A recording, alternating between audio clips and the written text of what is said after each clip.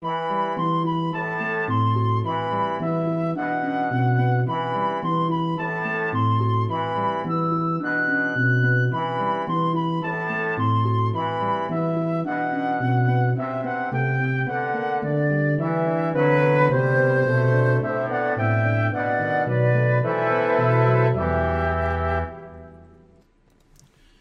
evening, everybody. Welcome back to Exploring the Lord of the Rings. This is session number 260 as we creep ever closer to the end of chapter 3 of book 2.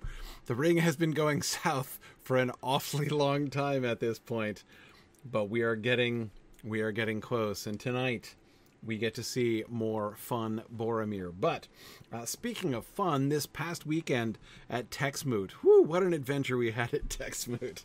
We had a wonderful time. It was a great conference. We had excellent presentations, did lots of thinking about fantasy languages and constructed languages.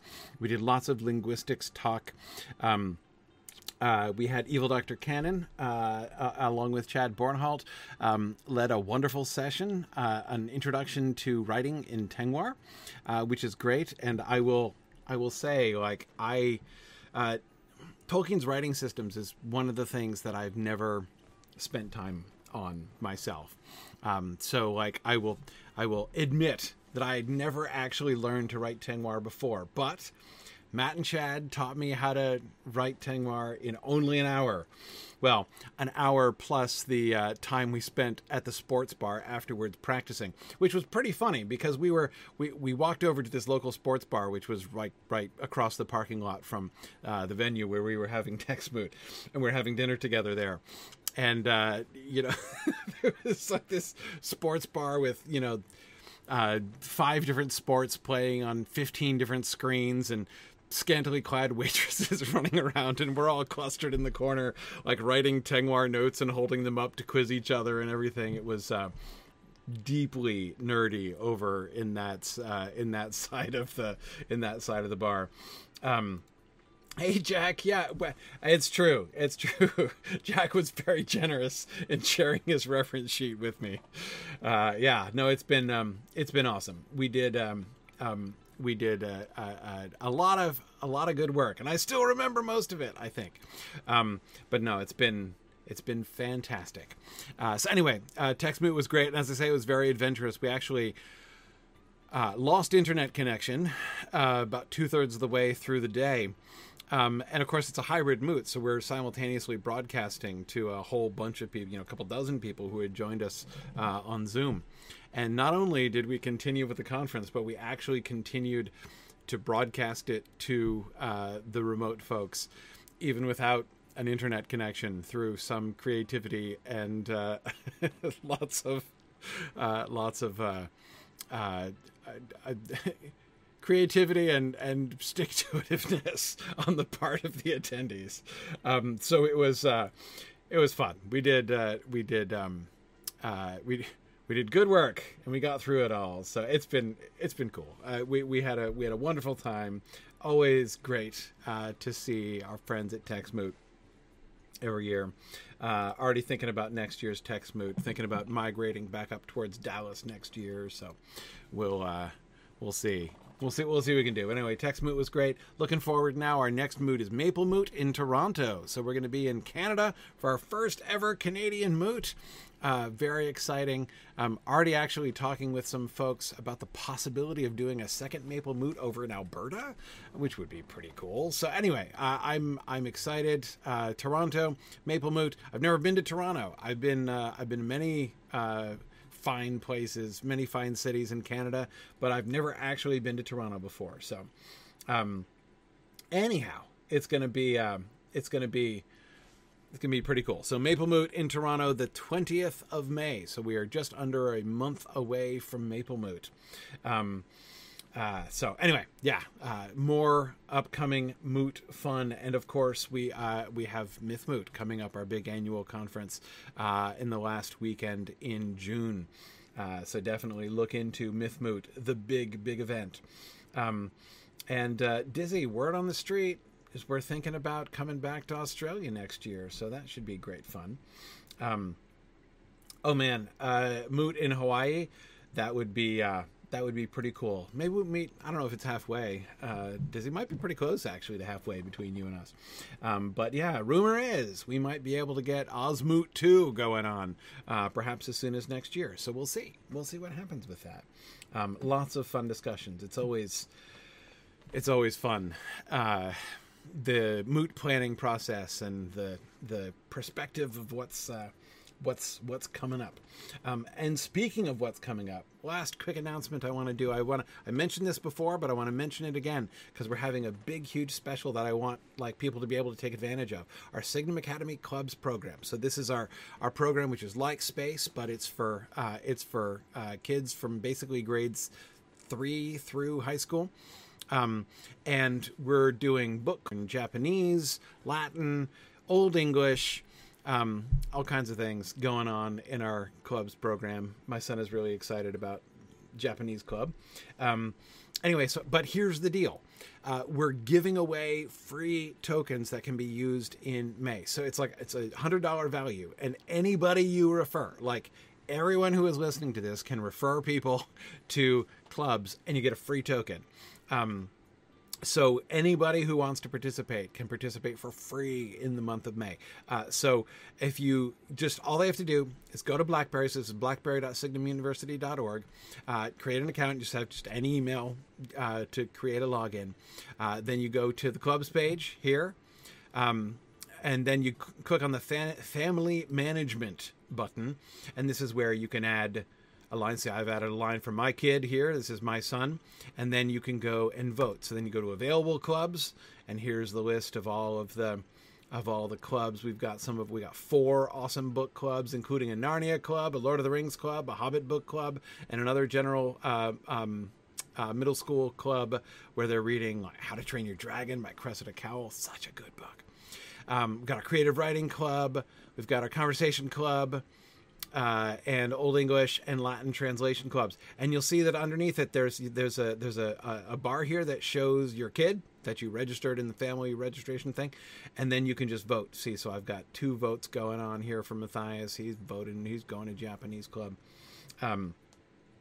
So yeah, really, really fun stuff. So the program this is an awesome program. My son's been in it for 2 years. He's been loving. He's learned Old English. So he's a freshman in high school and can translate Beowulf. It's pretty cool. So he's been loving that, and now he's going to learn some Chinese. So yeah, this is April. That's a really great question. We do have some printables that you can hand to library patrons. I know at the very least we have one that gives this information about our May promotion. So April, send an email if you don't mind. Send an email to academy@signumu.org, and they can get you something that you can put in a library. Yeah, that's awesome. Anyhow, yeah, so any kid that you want to recommend, any kid that you know, might be your kid, might be somebody else's kid, might be a niece or nephew or a grandkid, get them in, and they can experiment. They can see what clubs is all about. As I said, it's a $100 value that we're giving away to anybody who wants it, coming up here. So just go ahead and you can send this link. They should be able to access this. Most of these pages, not the family management page, which you have to have an account to do. Anyway, yeah. Just wanted to make sure to get that out there because it's pretty exciting. Oh yeah, and here's our Learn Everywhere page. This is, of course, you have to live in New Hampshire for this to count. But if you do know high school kids in New Hampshire, they can actually get official school credit for being in our clubs because we're registered for the New Hampshire Learn Everywhere program, which is pretty cool. So my son is actually going to be handing in his Old English credit, mostly because it's going to look awesome on his transcript. Awesome in the sense of like awesome from a geeky perspective, right? But anyway, yeah, that is what is going on at club. So definitely check that out. Really exciting things happening there. And as I say, there's no obligation and no cost. It's just, we just want to open the doors and let people try out clubs. So that's what's happening here in May and June. And I encourage you to get folks to check that out. Okay. Let us return to the text. So, you'll remember that Legolas has just come back, right? And he just finished explaining that about the wall of snow, right? And how further down it is nothing but a white coverlet to cool a hobbit's toes. And then Gimli comments on this. "Ah, it is as I said," growled Gimli. "It was no ordinary storm. It is the ill will of Caradhras. He does not love elves and dwarves, and that drift was laid to cut off our escape." "But happily your Caradhras has forgotten that you have men with you," said Boromir, who came up at that moment, "and doughty men too, if I may say it, though lesser men with spades might have served you better. Still, we have thrust a lane through the drift, and for that all here may be grateful, who cannot run as light as elves." "But how are we to get down there, even if you have cut through the drift?" said Pippin, voicing the thought of all the hobbits. "Have hope," said Boromir. "I am weary, but I still have some strength left, and Aragorn too. We will bear the little folk. The others, no doubt, will make shift to tread the path behind us. Come, Master Peregrine, I will begin with you." He lifted up the hobbit. "Cling to my back. I shall need my arms," he said, and strode forward. Aragorn with Merry came behind. Pippin marveled at his strength, seeing the passage that he had already forced with no other tool than his great limbs. Even now, burdened as he was widening the track for those who followed, thrusting the snow aside as he went. Okay. JJ says, "Is Aragorn getting voluntold by Boromir?" Yeah, pretty much. Pretty much. Though, I would say that that's an interesting piece of sort of reciprocity on Boromir's part, right? Remember the movement that Aragorn made. "Let us force a path thither, you and I," right?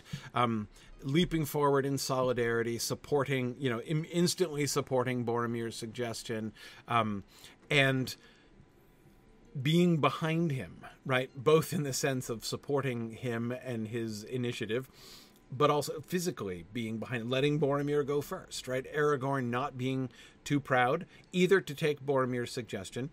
A less humble person than Aragorn might have bristled, right, at Boromir putting himself forward, right? Boromir kind of taking charge and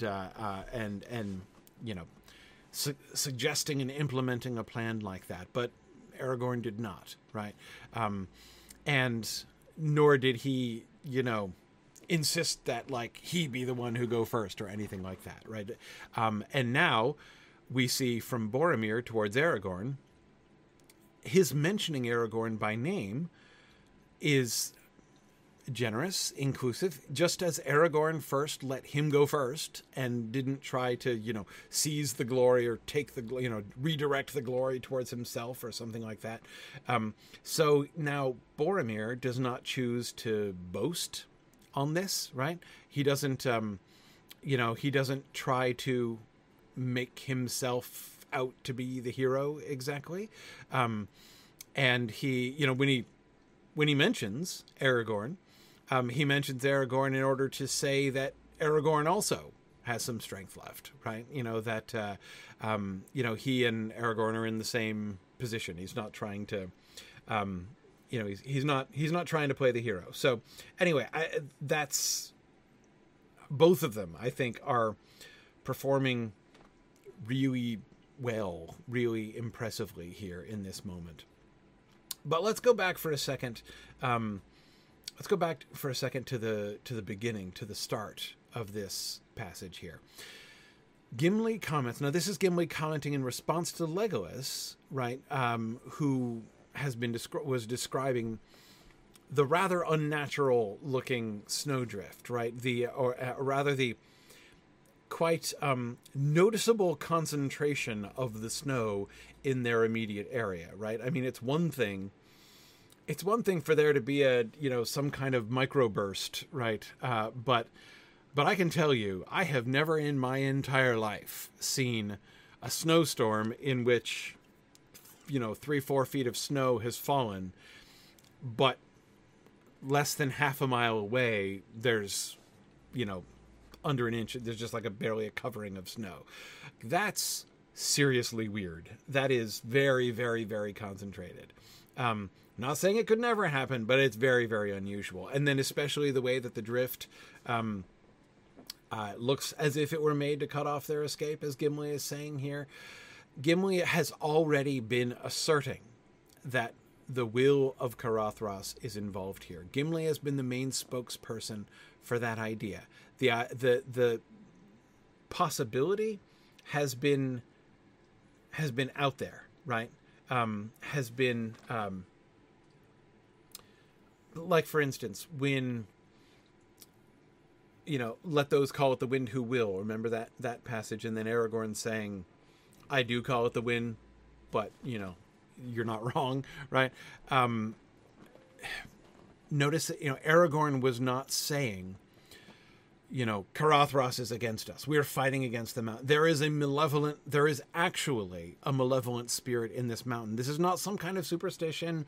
This is not just some kind of figure of speech, which it sort of sounds like it could be, right? I mean, like, that would be one way to understand. Not everybody would necessarily believe, along with Gimli, that the mountain actually has malicious feelings towards them in some way, right?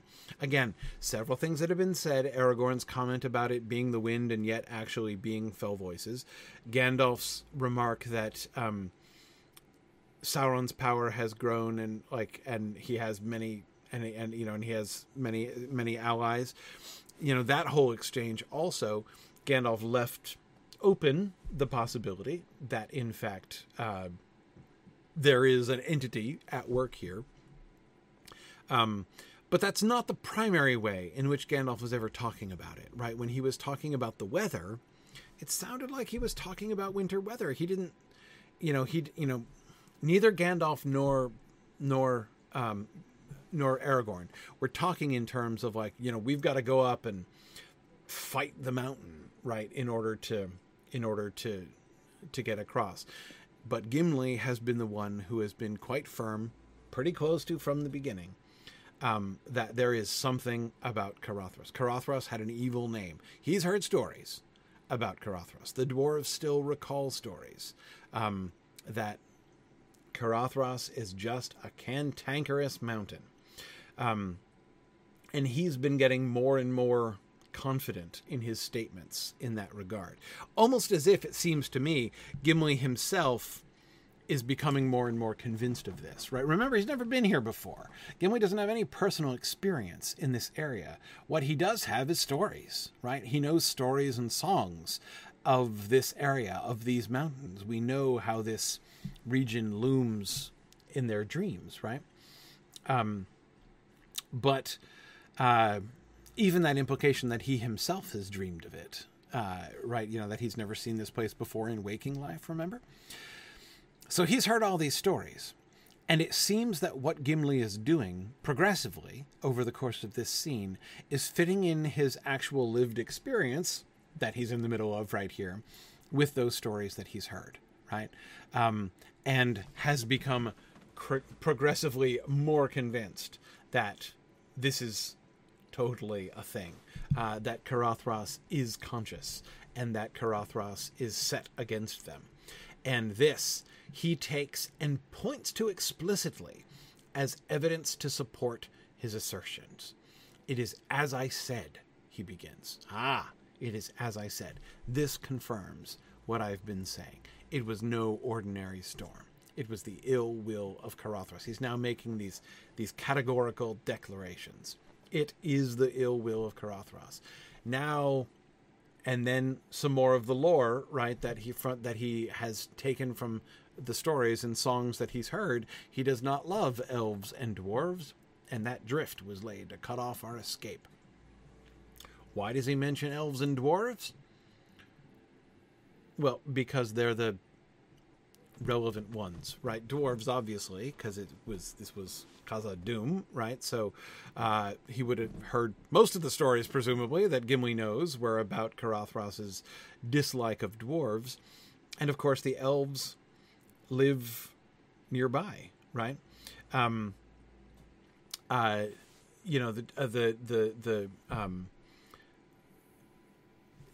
Lothlorien is right there, and we already know that the elves go over this pass all the time. This is the main route between Rivendell and Lothlorien. So, and not that they necessarily are commuting in that direction all the time, but we know that we just saw the spies who took the longest route,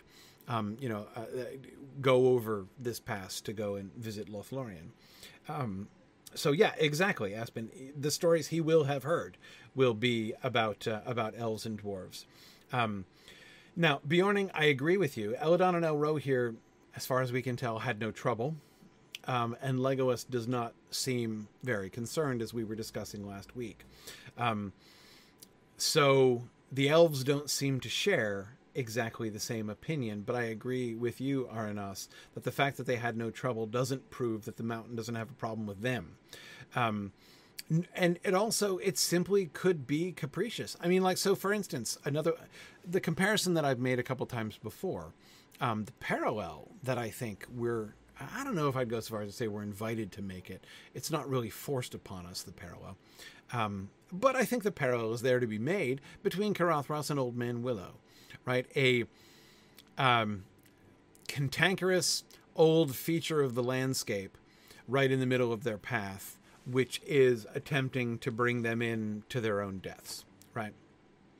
Just because they were apparently passing by. Some kind of hostile spirit of nature in that way, Bjorning. Absolutely. I mean, we've already seen that. We have experience with that. And as I say, there are certain parallels between those two scenes. But of course, the fact that Old Man Willow is real and is really there and is really malicious doesn't mean no one has ever come into or even passed through the old forest without being ensnared by Old Man Willow, right? He might, be more or less active at certain times. Who knows the rationale? Maybe if there is a rationale, right, between when Carothros says no and when Carothros, doesn't care, right? Was there something about Eladon and Elro here that allowed them to pass? Do they, is it a reflection of their own power that Carothros decided not to mess with them? Was it instead the other way around? Were they just insignificant and Carothros couldn't be bothered, right, with those two random elves who were crossing over the mountains? This, of course, is one of the questions, and this is one of the first places, I think. Is that true? I think it is true. This is one of the first places where we are invited to wonder, well, the Barrow might be another place, come to think of it. But let me finish my sentence. One of the first places where we are invited to wonder, are these things happening just because? Like, is this just another instance of dangers that people would face in the wide world? Or does it have something to do with the ring, with Frodo's quest, right? Is it a coincidence that this is happening here? And remember that wondering, that speculation, when Gimli was talking about, the long arm of Sauron, right? And Gimli was doubting that Sauron's arm stretched quite as long as this, right? But you have to wonder, right? When something like this happens, why is this happening? Is it a fluke? Did they just happen to get unlucky with the weather? Maybe. Maybe it's just chance. It's possible. Can't rule it out. Did they just catch Carothros on a bad day? Was Carothros feeling particularly froward on this day and would have assaulted any party that was trying to cross over the pass on this particular day with snowstorms? Maybe. Can't rule it out. Wouldn't be out of character, Gimli says, right? Is it possible that Carothros is in league with Sauron, and Sauron has made an ally of the dark spirit of this mountain, and it is sensing somehow the presence of the ring and is trying to entrap them? is it possible that there's one in between the last two, right? That it's that Carothras is not in league with Sauron, but it's also not a coincidence, right? Or also not just a random bad day, a random grumpy spell by Carothras, but rather, is there something about the presence of the ring that has aroused Carothras to action, right?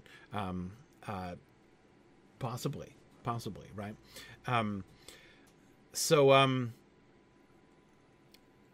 Yeah. We don't know, and neither does the company. And there will be a number of places where they're going to be guessing or just wondering, right? And no one will really know the answer to this question. But it's a question which we will be asking, I think, on multiple occasions here. Gimli, at least, is convinced that whichever explanation might be true of this phenomenon, option number one, that this is just a fluke snowstorm and they got unlucky, is certainly not true, right? Carothras does not love elves and dwarves, and that drift was laid to cut off our escape. He sees in this a clear pattern, a clear and deliberate attempt to trap and murder them on the part of the mountain. And Boromir then points out, "Happily, your Carothras has forgotten that you have men with you," said Boromir, "and doughty men too, if I may say it, though lesser men with spades might have served you better." So Boromir takes Gimli's statement as a transition. Now, notice how he is... notice how he is building off what Gimli has said. On the one hand, what he offers is hope, right? Here is Gimli saying, the mountain is set against us. There is an evil will in this mountain that is trying to murder us. And Boromir's response is, but it isn't working, right? But unfortunately, he failed. We are thwarting, or even have thwarted, the mountain.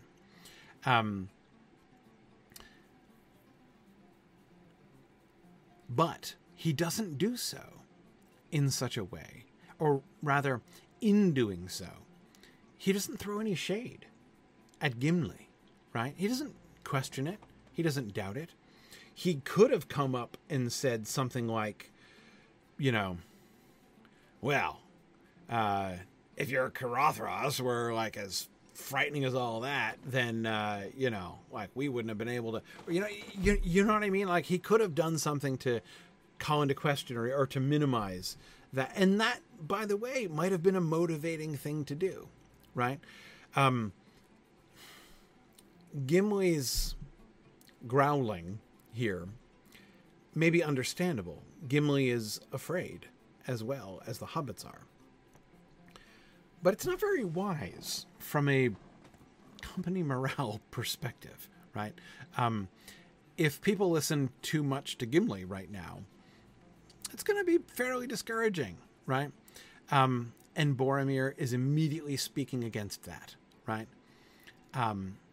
Is encouraging them, giving them confidence, giving them confidence that they are able to, that they're able to escape, right? But again, he does so without doubting Gimli, without questioning that.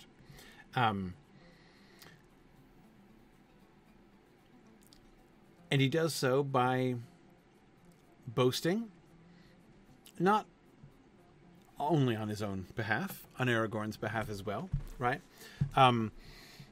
But it's an interesting boast, right? And doughty men too. Doughty is a wonderful word, as one of you were saying before. Doughty men too, if I may say it, though lesser men with spades might have served you better. I, um, I've always loved that line. We were joking about that in the snow this year.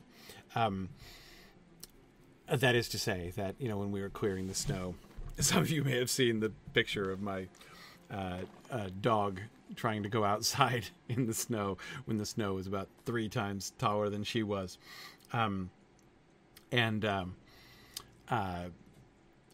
People were asking me if there were lesser men with spades, who had dug the tunnel for Pixie there, which is true. We were short of doughty men, but we did have lesser men with spades at the very least. But a spade does seem pretty inefficient, Emily. Well, this was before the invention of the specialized snow shovel, of course. But if you imagine doing what Boromir just did, that is to say, forcing your own body through the snow and pushing it out of the way with your own arms, the idea of somebody handing you a shovel or a spade, right, and saying, would you like to use this instead? Oh, man, that would be awesome. Yeah. Anyway, so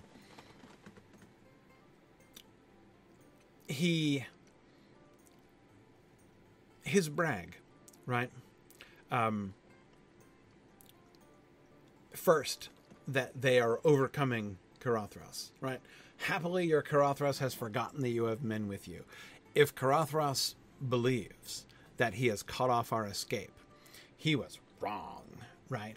We have proven Carothros wrong, and that because you have men with you. And by the way, notice how this also relates to there's a certain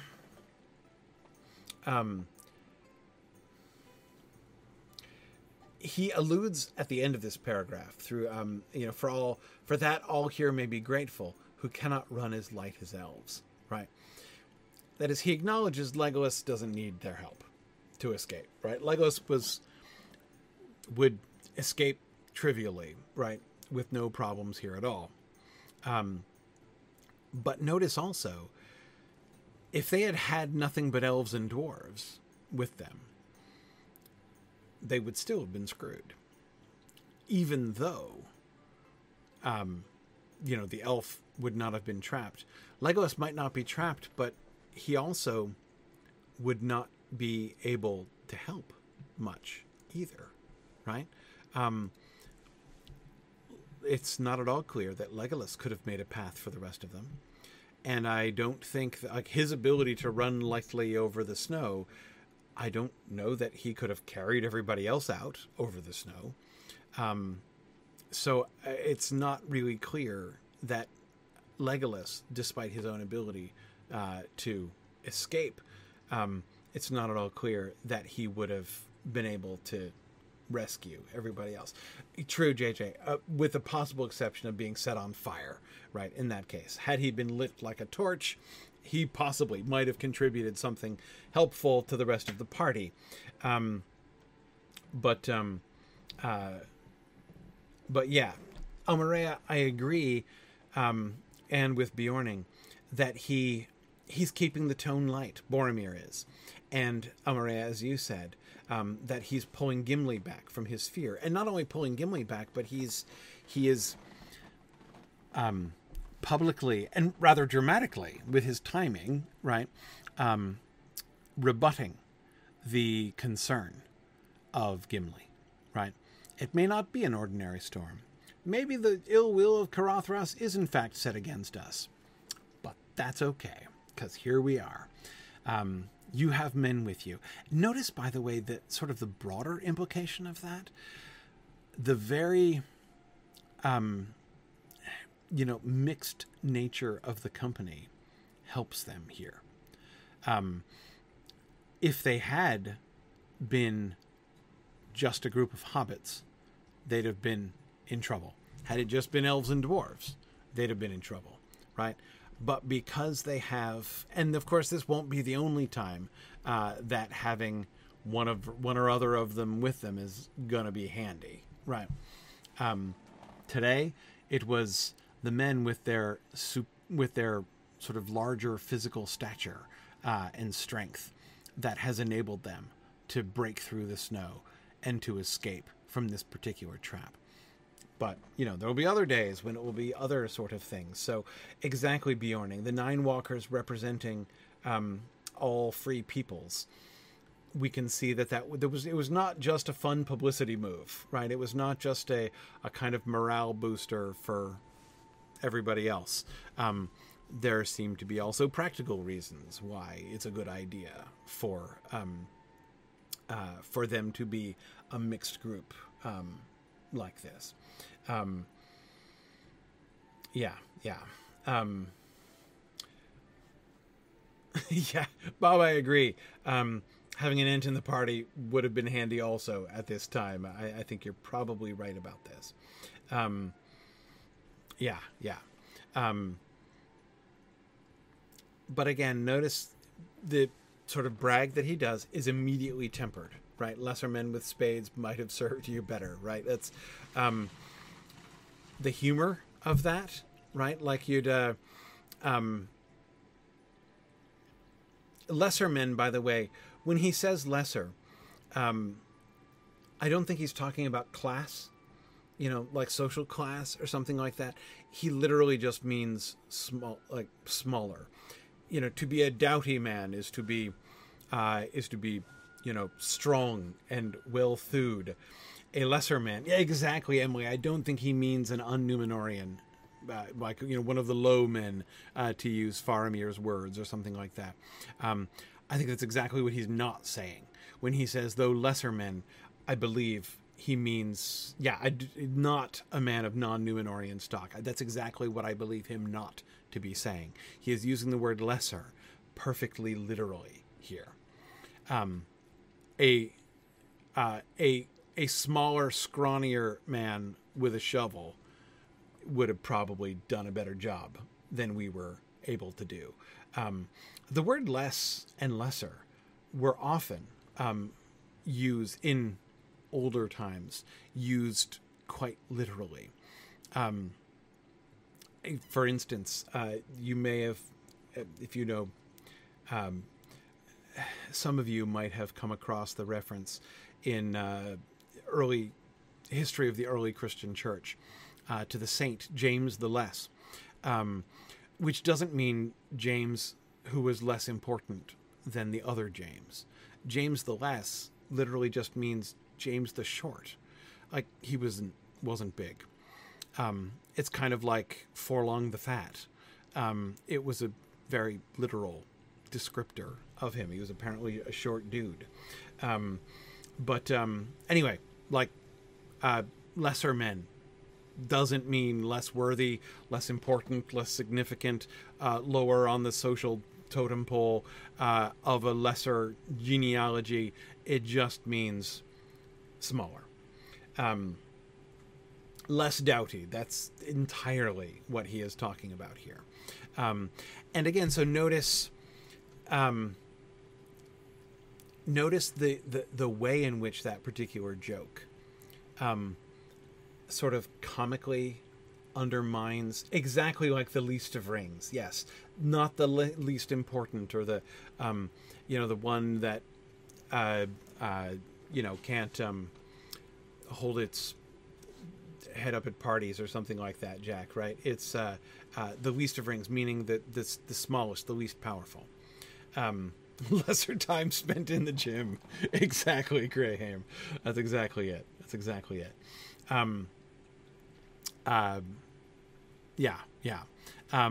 Anyhow, so but again, notice how his humor works. His joke. So he puffs them up, right? Doughty men too, if I may say it, right? The "if I may say it" is a sort of a classic sort of humble brag move, right? And then he immediately brings up this visual image, right, of shorter, scrawny dudes with shovels who probably would have done an even better job than them, right? So he's not he doesn't, by inviting them to picture that, right? By kind of poking fun even at his own accomplishment, right? What we just accomplished was amazing, but really not quite as good as, you know, any idiot with a shovel could do, right? But, you know, we did the best we could, and darn it, but we made a path all the way, right? So yeah, it is, Bjorning, I agree. I don't think he is arrogant here at all. I don't even think he's being a little bit arrogant. Even in the extent to which he is bragging, essentially, he is doing so. And I agree with you, Bjorning. He's doing so in order to build hope, right? To raise the hopes, to raise the spirits of those who have been. Remember, an hour. Gimli and the hobbits and Gandalf have been sitting for an hour waiting for them to come back and not knowing if they're still dead or alive, or if they would succeed in being able to make a path out for everybody. And here's Boromir's triumphant return and saying, essentially, don't worry, we got this. We're going to be able to escape. And it would have been totally excusable for him just to brag, for him just to say, and you have us to thank for that, right? I mean, what they did was really impressive. But that's not what he says, right? Instead, he makes a joke at his own expense. Yeah, having a shovel would have been, we'd done an even better job if we'd had shovels, right? Even somebody less, impressively heroic than us would have done a better job without, with a shovel. Still, we have thrust a lane through the drift, and for that, all here may be grateful who cannot run as light as elves. We can escape. So, and that, I think, is there he's teasing Legolas, right? He's teasing Legolas, and I think he's teasing him. I think that is return fire to Legolas for the little wave as he ran by, right? The way in which Legolas was trolling Boromir and Aragorn there as they were burrowing their way through the snow. And now, when he gets back, Boromir trolls Legolas, right? So there's our elf running lightly to and forth on top of the snow. But that didn't do you guys any good, did it? Right? Fortunately, everybody here who can't, scamper around on the snow like Legolas, may be grateful that we have in fact succeeded in thrusting a lane through the drift. It is almost hobbitry that he is doing. And I think especially as directed towards Legolas, I think it is, right? The implication, just the hint that Legolas is impressive running on top of the snow is kind of showy and useless, right? There's just, do you hear that? At least that's what I hear there. Just a little hint of teasing, which actually suggests to me that that this moment has been a kind of bonding experience for Legolas and Boromir, right? That Boromir is, I think, relating to Legolas a little differently than we've seen him do before. So while at the same time, I think he's kind of teasing Legolas back for teasing him by, that little wave over his shoulder as he runs past. So too here, he is taking credit for this. But remember, they've been spending an hour. They've spent the last hour together. Legolas has been working with them, helping them, guiding them. I don't doubt that Boromir's pretty grateful for Legolas, and that Legolas has in fact contributed to help in a fairly significant way, if only by being able to reassure them that if they can just make it over this hill of snow that they're seeing in front of them, that's all that they need to do. It was a team-building exercise, Valori. I think that's exactly right. I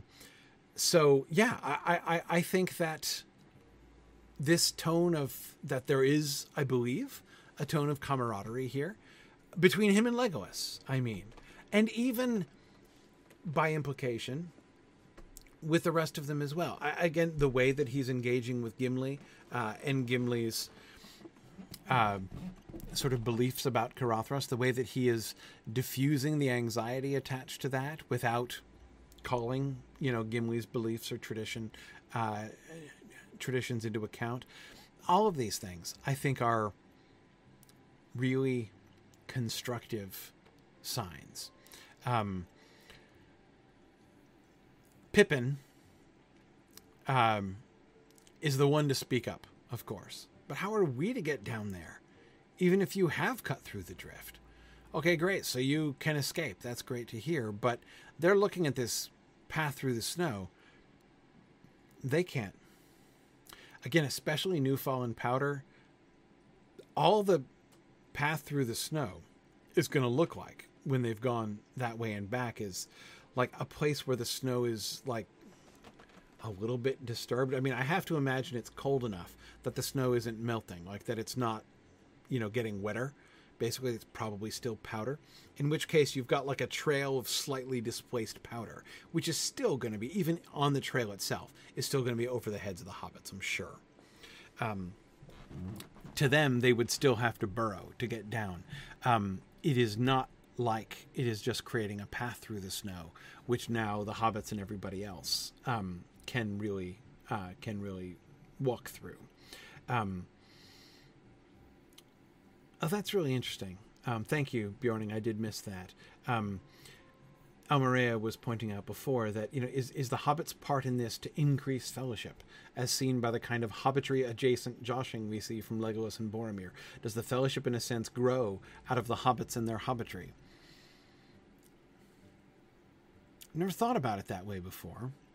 And I will also add that it's hard to answer that question, in part because we're getting this entire narrative through the Hobbit filter, right? So whether or not the hobbits are in fact setting the tone for the Fellowship as a whole, the account of the company's journey would almost certainly bear a kind of Hobbit bias, right? A kind of Hobbit tone to it, because the story is being told by the hobbits, right?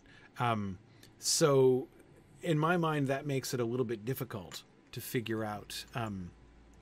It makes it a little bit difficult to figure out kind of what it means, whether the extent to which their influence really is actively kind of permeating the company in that sense. Exactly, Silk Westgate, that's just it. The hobbits would remember the jests better and might even kind of recast it a little bit in that way, right? Like I could easily imagine a Hobbit narrator, and there's no reason to think that even eyewitnesses like Frodo and Sam would, remember word for word every conversation that was happening. Not that we've heard every conversation, of course, but I can easily imagine that the two of them might have been reflecting on a moment like this, and what they remember is the fellowship, right? What they remember is the camaraderie between people. And so they want to convey that camaraderie. So how do they do it? They make them express camaraderie in the way that hobbits would express camaraderie had they all been hobbits, right? And remember, the book is being written not only by hobbits, but also primarily for hobbits, right? And no, Bob, we still haven't heard the word fellowship yet. I don't think so. Yeah, they're the company. That's what they've been called. In so much as they have a team name, the company is what they've been called. But in any case, so as I say, these things make it hard to determine whether or not the hobbits actually are influencing them. But I don't think it's impossible that there is a genuine objective effect there. And the primary reason I think it not impossible is that Gandalf certainly echoes it himself, right? Gandalf, the freedom with which Gandalf also responds to them, with a particularly harsh kind of subspecies of hobbitry, makes me think that it's more likely that because remember that's now 5 out of the 9 of them, right? And we know that Aragorn is hobbitry inclined, but he's hobbitry challenged, right? So Aragorn might try. Doesn't try very often, and when he does, it's not very successful. But anyway, he's obviously not against it, and so that basically leaves Legolas, Gimli, and Boromir. And so it's very possible. It's very possible that they could be, adapting themselves to this whole spirit, right? I agree. Aragorn's a little hobbitry deficient, JJ. I think that's probably true. Yeah. Okay. Anyway, Pippin. Pippin is the one to speak up, voicing the thought of all the hobbits. This is one of the things which is most characteristic of Pippin, right? Pippin will say the thing that other people don't want to say, right? Pippin just doesn't have nearly as much exactly, Madagascar, just what I was saying, not as much filter as other people have, right? How are we to get down there? Even if you have cut through the drift, how are we to get down there? Even if you have cut through the drift. So you say you've made a way out. Well, we can't get to it. So what are we supposed to do? Now Pippin here he's not sassing him. He's not challenging him, right? You could imagine, I can imagine this, as Pippin sounding, again, if we were making a movie and just using this as a script, which, by the way, horrible idea, but if we were doing that, you could direct the Pippin actor to sound despairing, despondent. How are we to get down there? Even if you have cut through the drift, right? He could be very low-spirited, potentially, while saying this. You could also make it sound much more sassy, right? Right? But how are we to get down there, even if you have cut through the drift, right? That even with a hint of doubt or question in the second half of the question, right? And I think it's probably neither one. Now, that's an interesting suggestion, Matt, that you were just making, that it's possible that Pippin is himself showing a kind of leadership here, speaking up on behalf of the rest of the hobbits, which would be a kind of a tookish thing to do. It is easy to forget that, Matt. I think it's well worth remembering. That is, it's easy to think of Pippin the way that Gandalf seemed to think of him briefly, right? Elrond primarily in the scene that I'm thinking of. That is the desire to leave him behind. Because he's the youngest, right? Substantially younger. Remember, Pippin is he's just over half of Frodo's age. Frodo is almost twice Pippin's age. Pippin is 28 years old. Frodo is 50. So Pippin is way, way, way younger. He is the little brother. He is the junior nephew of the group. He can't even vote yet, right? He's not even a grown-up. And so it's easy to think of Pippin that way, just as the wild card, as the teenager, right? As the kid. But as Matt DeForest was pointing out just a second ago, you have to remember, he's also a Took. He's the son of the Thane and from the ruling family. For a Took to take charge, to even feel some kind of leadership responsibility, is not strange, right? It's not unusual. So yeah, I think I think it's an interesting possibility. I mean, it seems to me that Pippin,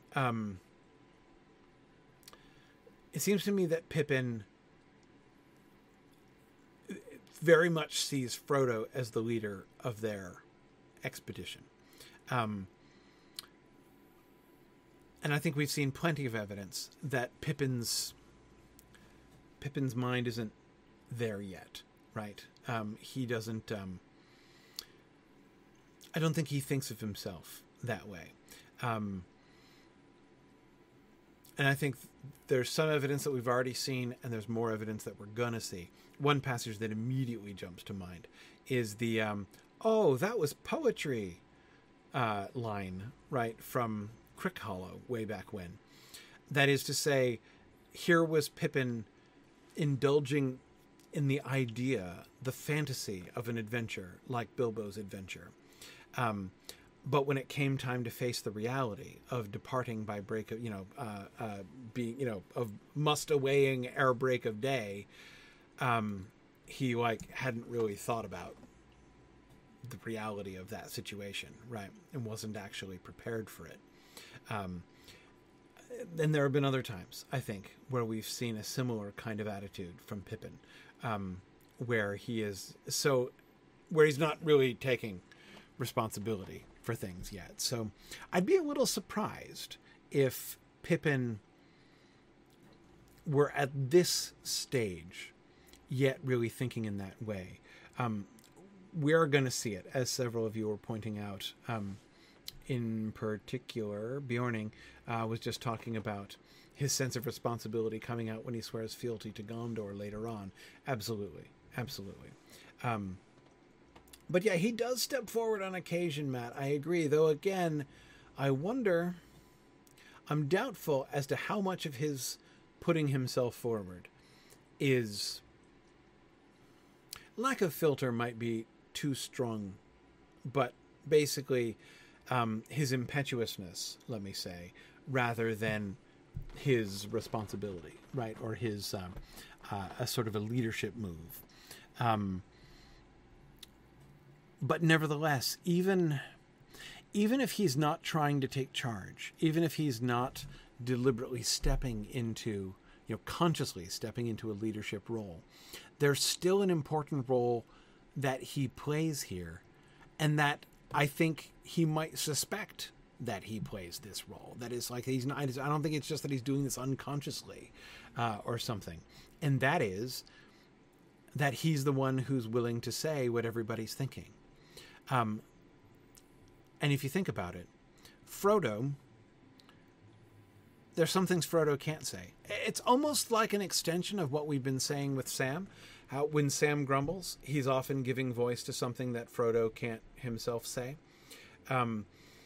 Pippin plays a similar role, and yet I think his role is a little more public-facing. Sam's always grumbling quietly. Very few people overhear Sam's grumbles, it seems, at least the ones that we've been seeing so far. Pippin is the one to cut loose with things that they all want to say, but nobody else seems willing to actually say. Now, Aird, I agree. He's suggesting they carry him without suggesting it. Yes, in a sense. There is a little bit of a sort of a challenge here, right? Or at least pointing out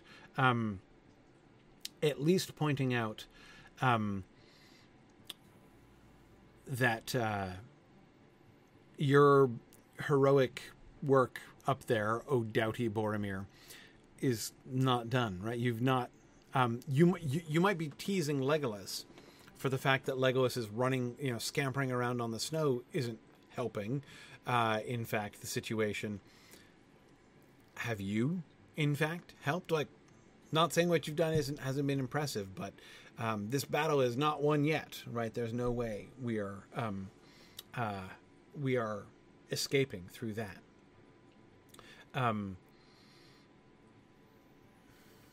Yeah, that's interesting. Bjarnasonar gave an excellent talk at TechSmoot. says, Sam has the working class grumble quietly because there's nothing you can do about it attitude. Pippin has the upper class grumble audibly about things in case someone can fix them attitude. Yeah. And I do agree, Dizzy. Pippin, as the youngest, can speak freely without the group judging him. And that's particularly true of Frodo, isn't it? If Frodo's the ring bearer, he's the center of the whole thing. If he expresses doubt, if he expresses, if he gives voice to, doubt or despair, it's a big deal. Frodo has this different kind of leadership responsibility. He's not the leader of the crew, right? He's not the guide.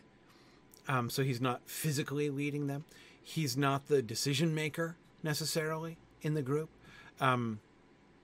But he is the center. He is the focal point of the entire company.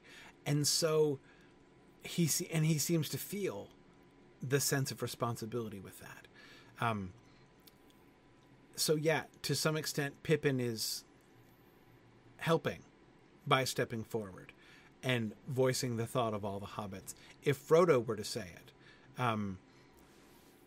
it would be different, right? It would come out quite differently.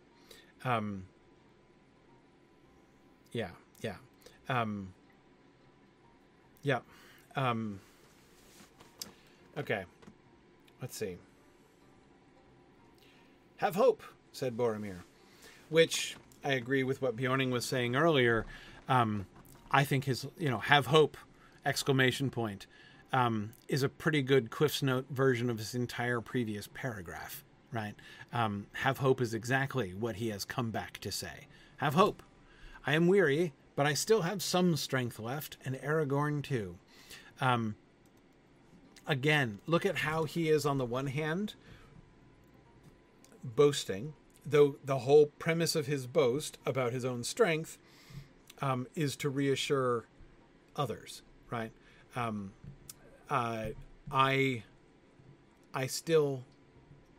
can make it down again. I've made it through the snow one time. I can make it down at least one more time, right? Right. Bravado in service of the company's need. This is why you should have hope. You should have hope because I still have some strength left in Aragorn too. But he's not just bragging. He's not just saying, have hope. I'm the dowdiest around, right? I've barely even begun, right? I mean, he could try to talk big like that, but he doesn't. I am weary, he admits openly. I'm sure he looks weary. Not to mention soaked.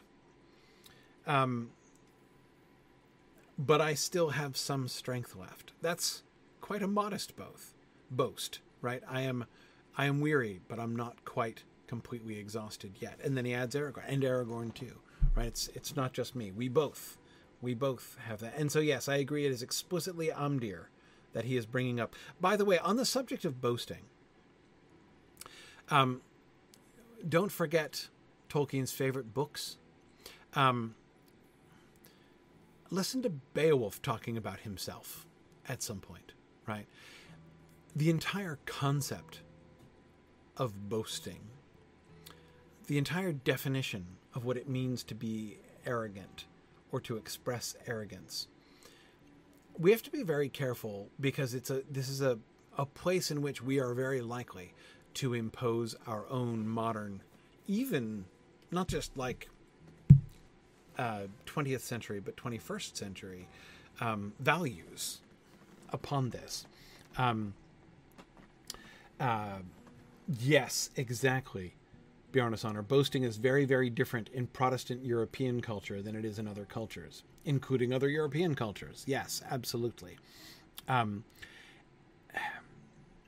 it's not boasting if you can back it up, right? But again, let's just, read the scene when Beowulf shows up at Hrothgar's hall.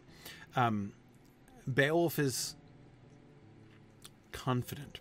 There's abundant self-assurance in Beowulf, who is not at all shy and sees absolutely no reason to be shy about relating his mighty deeds and telling everybody about the amazing things that he has accomplished, and can accomplish and is prepared to accomplish.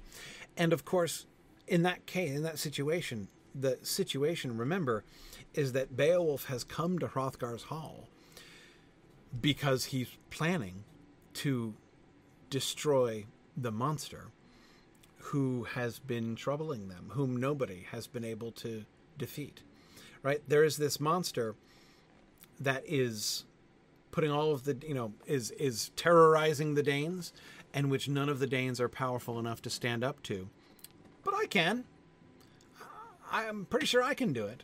His showing up is a boast, a significant boast, even from some perspectives, an offensive boast. Oh, I hear you're having a little monster problem. Here to take care of that for you, right? I mean, it's... but he is not at all ill-received by Hrothgar. Hrothgar does not feel insulted by Beowulf showing up. Yeah. So, exactly. It's people are comparing it to him presenting his resume, pretty much. Yeah. Now, Boromir's not exactly doing that here, but I just want to emphasize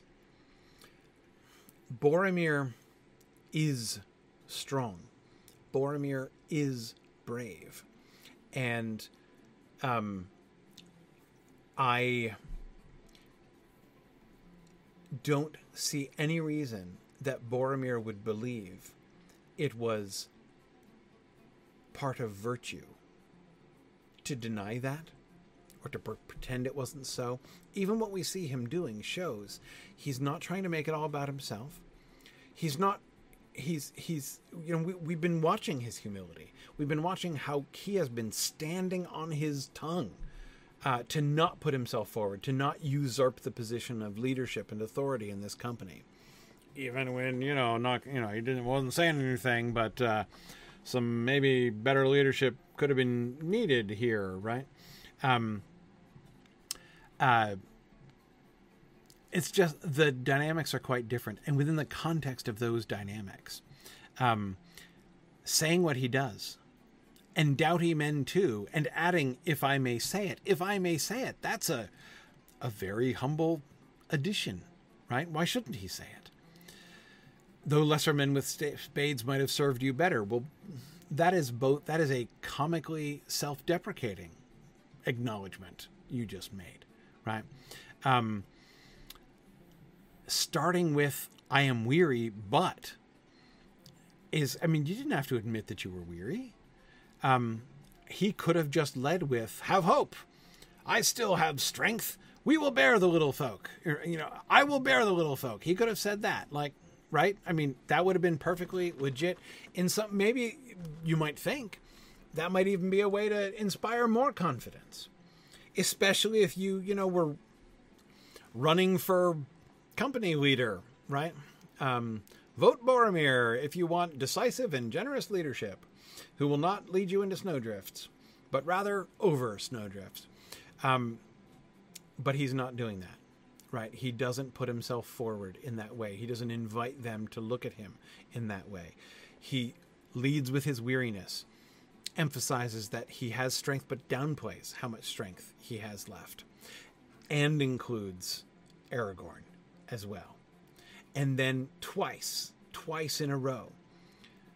And Aragorn too, we will bear the little, not I, right? He doesn't try to make this sound like a heroic deed he's going to accomplish. He says we are going to bear the little folk. And I agree, Aidan. This sounds better to me in the end.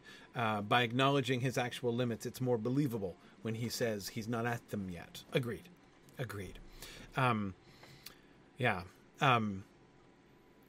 The others, no doubt, will make shift to tread the path behind us. Think you can handle it? Gandalf, right? Who are the others? Gandalf, Gimli, and Bill the Pony, right? We will bear the little folk. Come, Master Peregrine, I will begin with you. Yeah. Come, Master Peregrine, I will begin with you. The kind of charming acknowledgement. Again, Pippin's statement could have been challenging, could even have been deflating to Boromir. Right? Oh man! Not only did I have to make it all the way down, but then I come. Now now I'm the ferry service. Right now I've got to shuttle all these. But man, my work has barely begun here with this snow swimming that I'm doing. Right?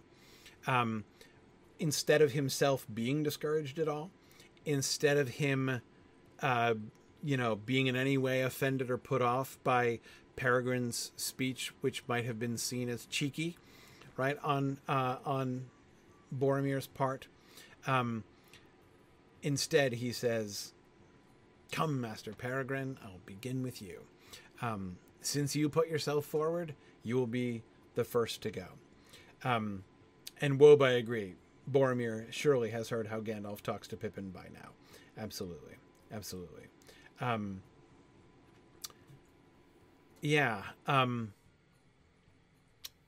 What else was I going to say? Oh, Master Peregrine. Yeah. That I believe I've been thinking about this. It's true that Master is often used like diminutively of as you say, Lincoln. No, wait, not Lincoln. Where was it? Valor. Yeah, the eldest son who is not of age. But I don't see I don't see Master being used that way. Who's called Master? Elrond is called Master. Master Elrond. Tom Bombadil is called Master. Master seems to be used in a complimentary sense, not in a even in the sense when Bilbo is said to use it. Right. The fact that Bilbo calls the gaffer Master Hamfast is not a sign of patronizing affection on Bilbo's part. It's a sign of respect. Like, he refers to him as if he himself, that is, as if the gaffer were himself to be, someone to whom Bilbo ought to direct respect. Yes, will you be wanting anything to drink, masters? Or good evening, little masters, says Butterbur. And that is clearly, he is being polite, not knowing who they are, right? I believe that the vast majority of times the word master is used as a title in this way, in this book. It seems to be used of someone to whom respect is genuinely belonging. And I would be cautious, of course, thinking about how expressions like that are used outside of the book in British culture, for instance, or in, contemporary to Tolkien or immediately prior to Tolkien, within his culture. That's relevant. It's relevant to remember. But an important rule of interpretation, the usage inside the text always matters most. Like first, always first, look at how it's used inside the text. And only then, if it's ambiguous, if it's uncertain, then you can maybe appeal to outside standards like that to, break a tie or to shed light on something doubtful or uncertain. But if you can detect a clear pattern of how a word or a title or something like that is being used within the text, then it doesn't matter. Even if that's in contradiction to what is outside, then you have to go with it, right? You can't impose. The thing you can never let yourself do is impose the meaning of a word or expression from outside the book upon the text in defiance of the usage of to insist on that in defiance of the patterns of usage. Inside the text.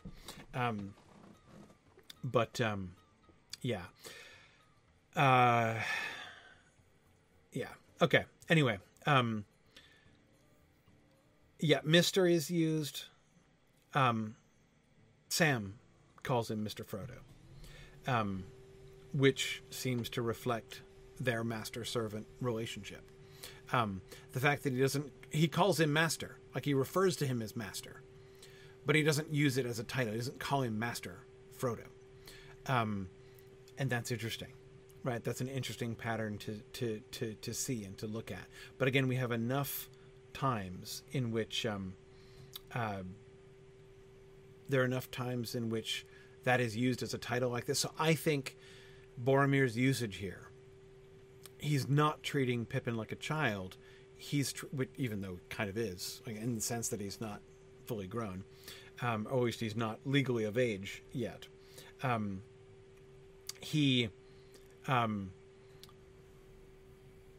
Master Peregrine, I think is designed to be formal. I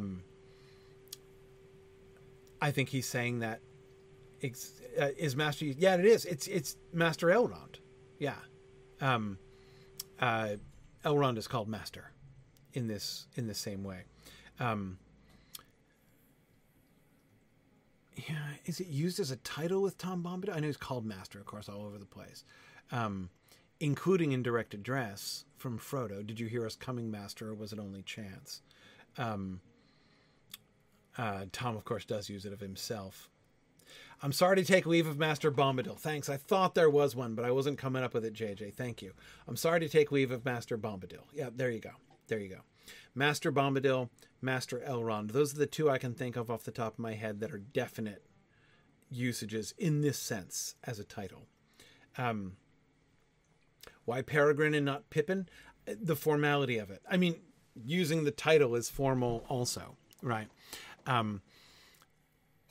It isn't just what title he gives him by calling him Master, right?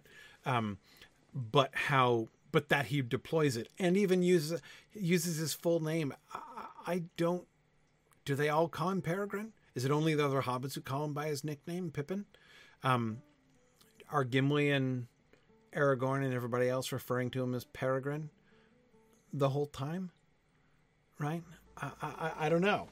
I don't think this is the first time I think we've seen Pippin be addressed directly by name, by a non-hobbit in this kind of way. But in any case,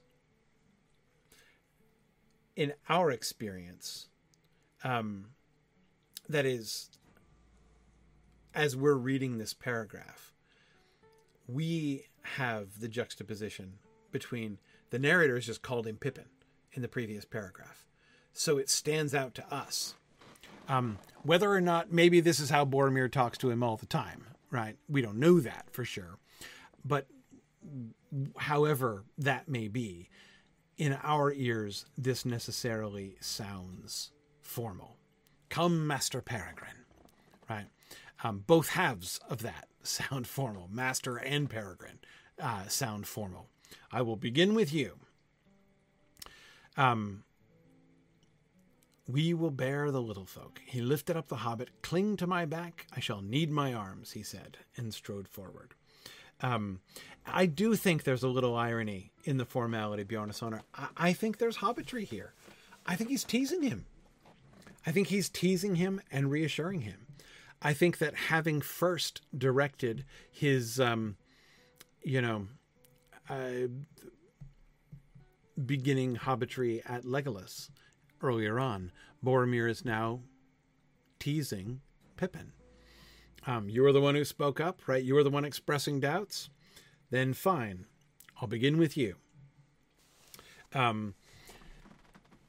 Cling to my back, I shall need my arms, he said, and strode forward. Aragorn with Merry comes behind. By the way, well, we'll talk about that next time. And then we get the Pippin perspective for the last two sentences. Pippin marveling at his strength, seeing the passage he had already forced with no other tool than his great limbs. Pippin is treated to a first-hand view of, Boromir's doughtiness, right? Marveling at his strength. Having just complained that the path through the snow wasn't going to do them much good, right? He is now not only seeing the path, being in a position to imagine, to physically feel Boromir's muscles working, and to know how much effort he's having to put forth. He is marveling at his strength, seeing the passage. And then noting, on top of that, it's not just that he did this once before, but that even now, while he's carrying Pippin on his back, he's widening the track for those who followed. He is still thinking of others before himself. He's not just, he could be excused for being like, I'm carrying a passenger, I've just got to, it's selfless enough just to get him through, right? But it's not selfless enough for Boromir, right? Boromir is 6'4", so he is, Pippin can't be more than, let's see, wait, how tall is Pippin? Well, yeah, the height he says to Burgo is probably inaccurate, but I presume the height that he gives to Pippin is, I doubt he's measured himself since he was in Fangorn again, so how tall does he think he is, Pippin? It's probably the height that he says to Burgo is probably the height he was when they left the Shire, I would assume. Again, I don't think he's been tracking the fact that he's taller now. 3'4", right? There you go. Oh wait, is that what he says? I'm 3'4". I know he gives his exact height to Burgo, but I'm forgetting. I don't want to misstate it. Somebody can look it up. Anyhow. Oh, sorry, you were guessing? Yeah. Yeah, no, I can't remember. It's eluding me. I'm not remembering the quotation there from that passage. But in any case, yeah, I feel if he's 3'2" or less, then he is exactly half of Boromir's height. Dizzy, what a wonderful thing. I had not been making that connection at all. Though I am but 4 foot. Okay, he's 4 feet tall. He's 4 feet tall.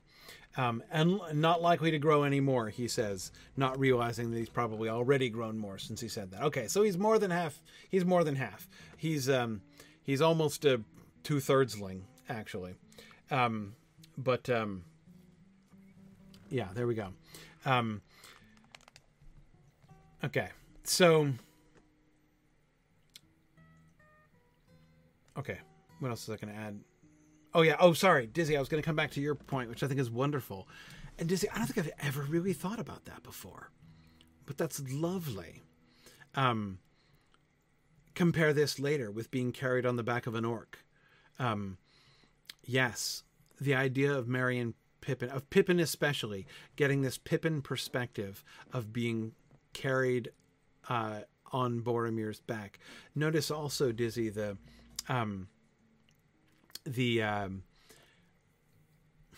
contrast from them being tied up and slung over the shoulders of the orcs with their faces pressed against the nasty rough skin of the orcs and all that, right?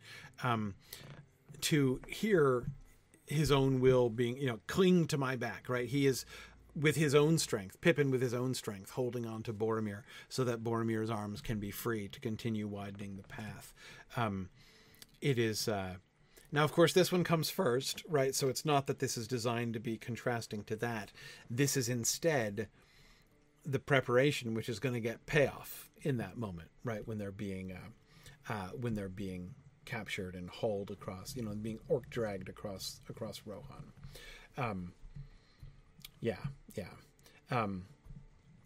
There we go. Thank you, Trifle. Bullroarer Took was 4'5".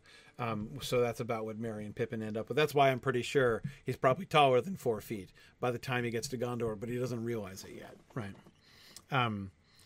Yeah. Good. Anyway, and yes, Nancy, of course, is remembering that the point of connection, right? The point of connection between, what leads immediately up to Pippin being carried on the back of an orc instead of on the back of Boromir is Boromir sacrificing his life trying to rescue him, trying to rescue Pippin, right? So having just seen Boromir trying to protect them and then watched Boromir die, now this moment of being rescued by Boromir and clinging to Boromir's back is going to be recapitulated, right, by Pippin, for Pippin, in Pippin's experience, but horribly twisted, right, horribly contrasted. The orcs are pretty dowdy too, but that's not helpful. Anyway, yeah.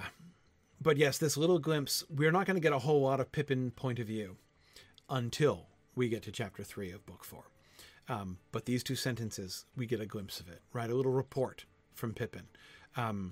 As he is caught up, being already the spokesperson of the hobbits, right? As he was just a couple paragraphs up there. And now he is the point of view of the hobbits and helping us to understand their experience.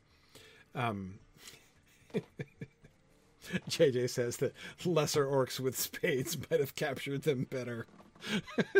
Possibly. All right. Okay. It's getting late, so we should stop now. We did get through a slide. Our what's the word for the one before the antepenultimate slide? But anyway, we're getting towards the end of the chapter here. As the hobbits are escaping, we will look at the logistical issues next time as we try to get everybody else to escape. So thanks everybody. Field trip time for those of you who can join us for the field trip.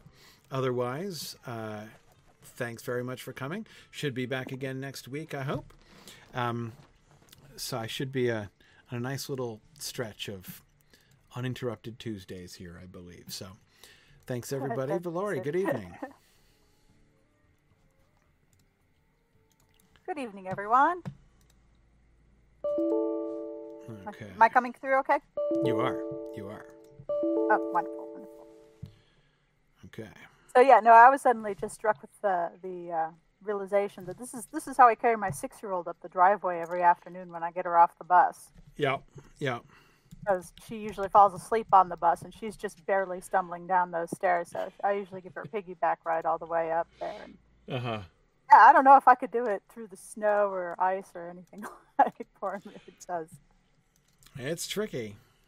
But also, you do tend to always say every time I go, oh, Pippin's being sassy. He's being sassy again. You go, no, he's not being sassy this time. I feel like, he can do both.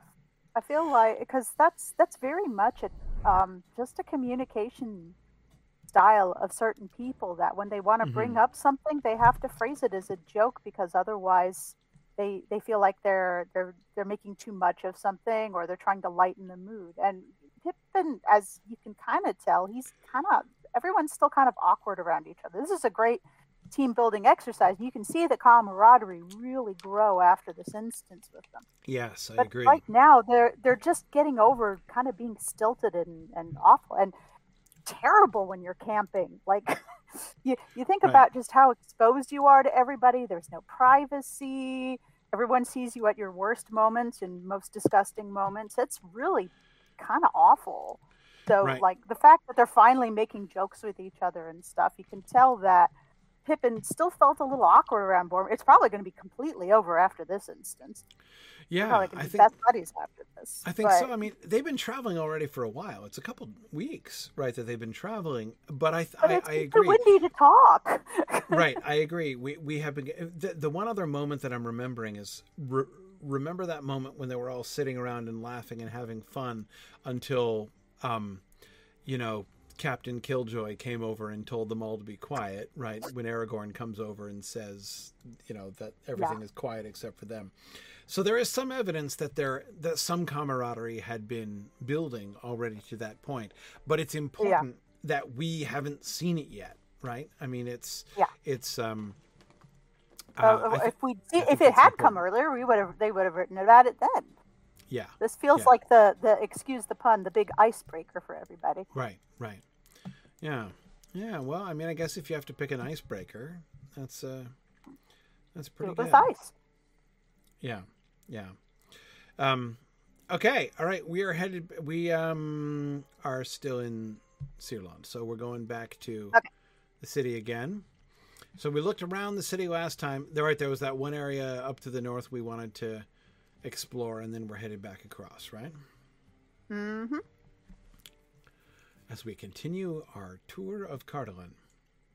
Yes. You know, if we're not careful, we're barely going to be finishing exploring these new areas before the next new area comes out. Like we might not get to explore all the other older areas. Yeah. So okay. Yes, Gondor Hall. That's where I want to head up and look at Gondor Hall briefly, and then Gondor Hall. Gondor Hall. That almost sounds like a pun right there. Yeah. Okay. All right. So we need to. I think I can probably horse here. Okay. Let's head back over the bridge and across. Into the thick of it. I think I remember the way.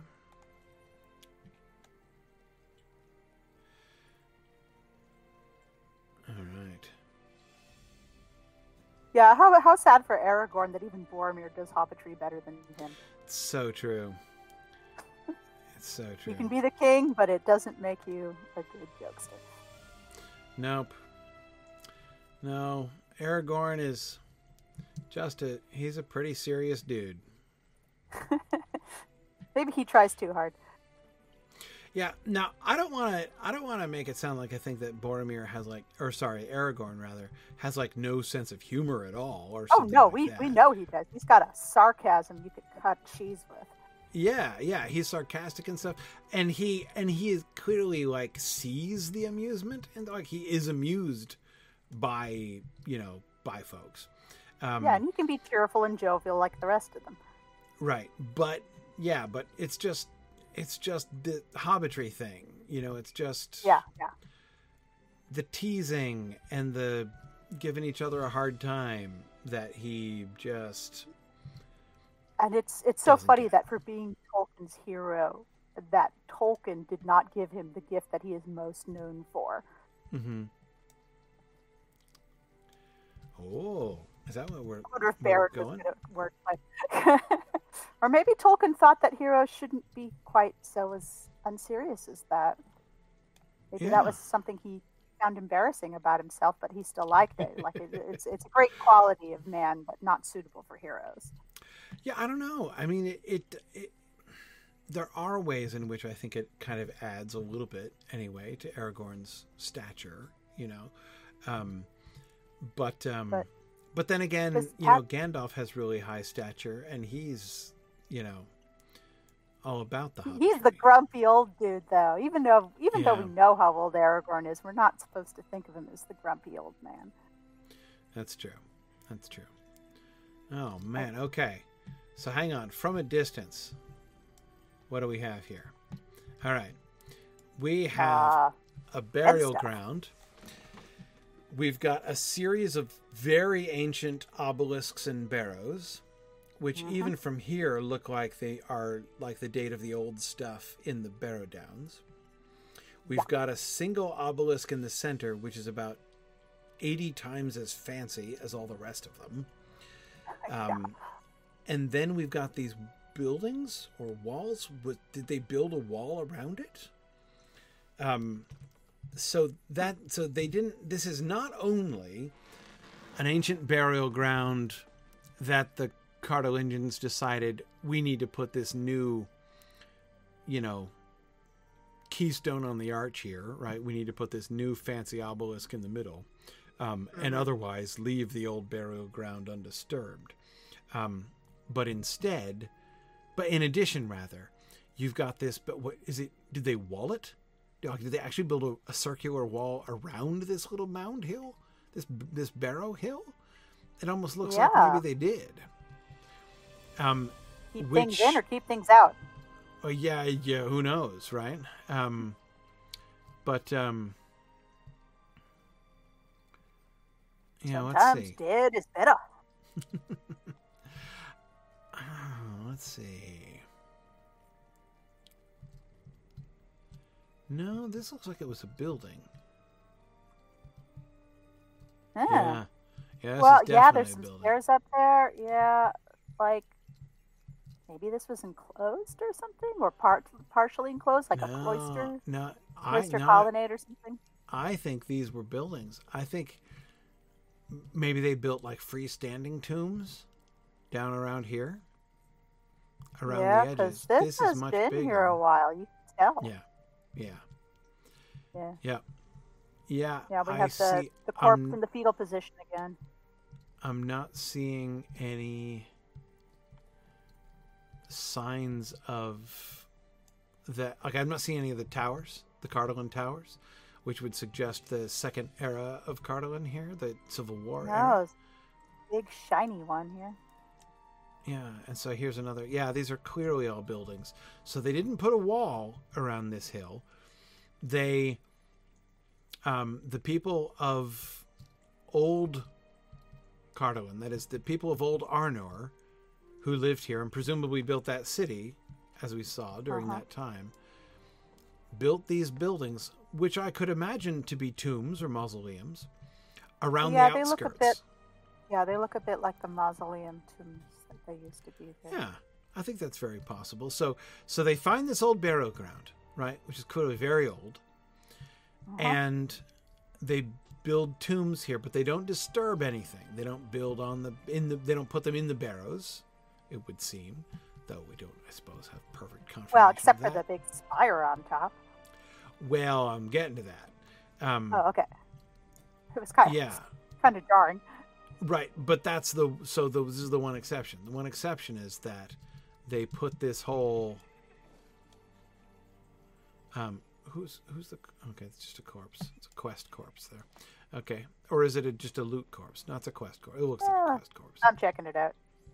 It is loot. Loot corpse? Okay. Yep. Passing. Don't care. All right. Well, there's a couple of those. Couple of corpses all over the place. Oh, there's a lot of unrestful dead around here. Yeah. The red flowers particularly make this very grim looking, like a hill of blood. Yes. Yes, the field is covered with blood. Like a perversion of Flanders Field. These decorations. I mean, the gilt inlay on the obelisk here. Yeah. We've seen nothing like it. Does look elvish. Like, we've seen nothing like this. I don't recall ever having seen a fluted obelisk like this. We haven't even seen many fluted columns. There's a star shape almost. If you look up, there's that. It could almost, like, if you looked at it from above, it would be a star shape. It's clearly a star shape. How many points does it have? Maybe the elves built this for the men who were first here. I think it's a 7-pointed star too. Is that? Yeah, maybe the. Or is it an 8-pointed star? Present a long time ago. Yeah, it could be 8. Not sure. I think it's an 8-pointed star. But it's got this vine motif at the bottom, which we only see in men structures. Yes. Yeah, you're right. It's got the what is it? The Oyolose on the bottom. No, the Oyolose is the mountain. What's it called? Yeah. Oyolaire. But the stone on the pedestal is much older than the spire. It does look that way, for sure. It does look that way. So, okay. Therefore, all right.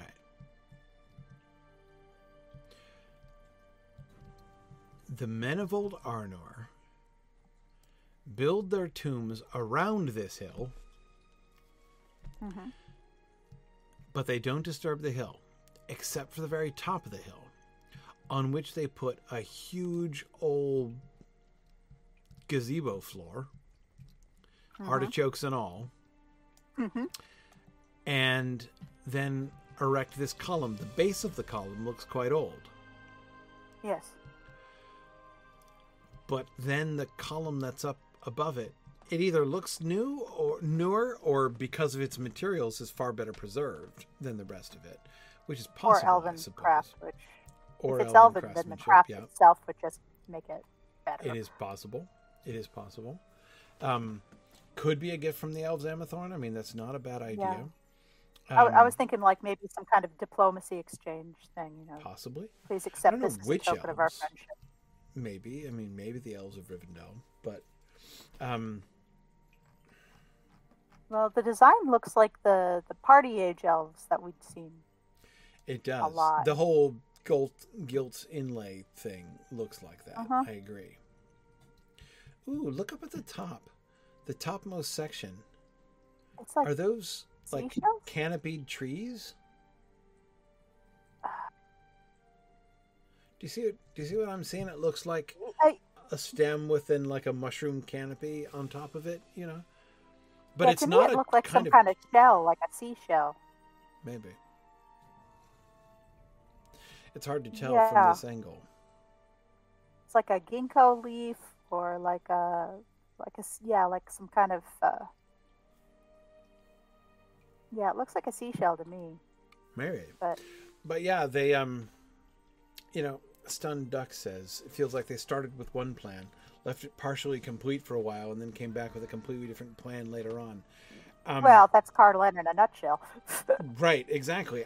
And that was kind of my first impulse looking at this, that it was the initial concept, the initial platform and base was done by old Arnor, and then this spire was put on it. You know, the obelisk was raised by the Cardolingians themselves. I was going to add, even if it was a gesture of friendship with the elves, you can see it all went pear-shaped pretty quickly. Yeah, interesting.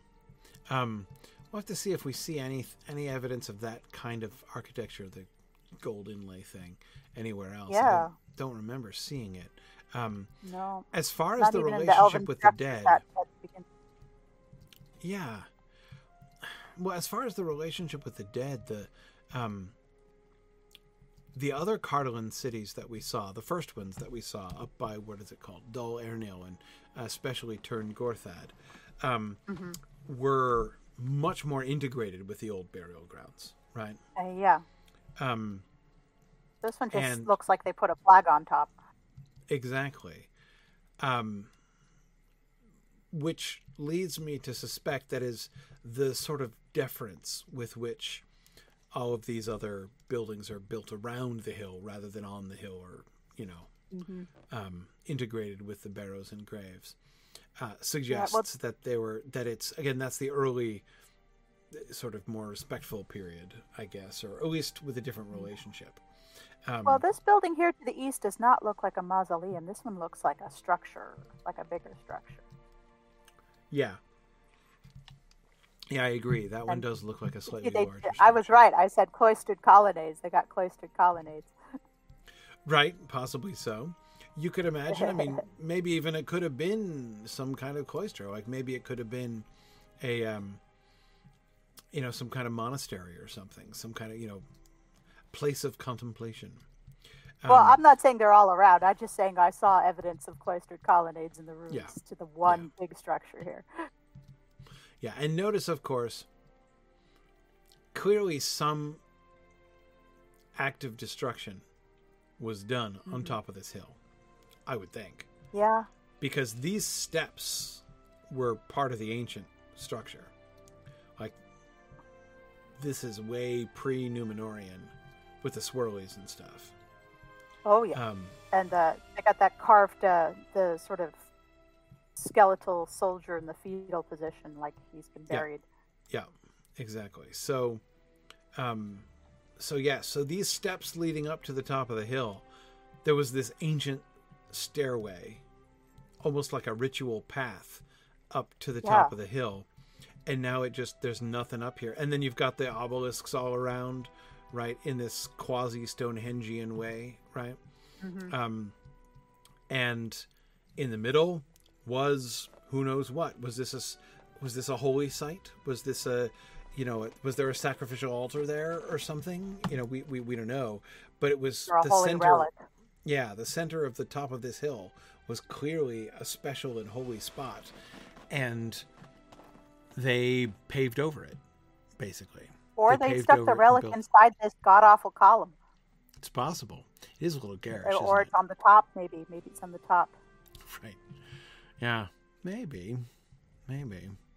But sounds like the sort of woo the later Cardolingians would do.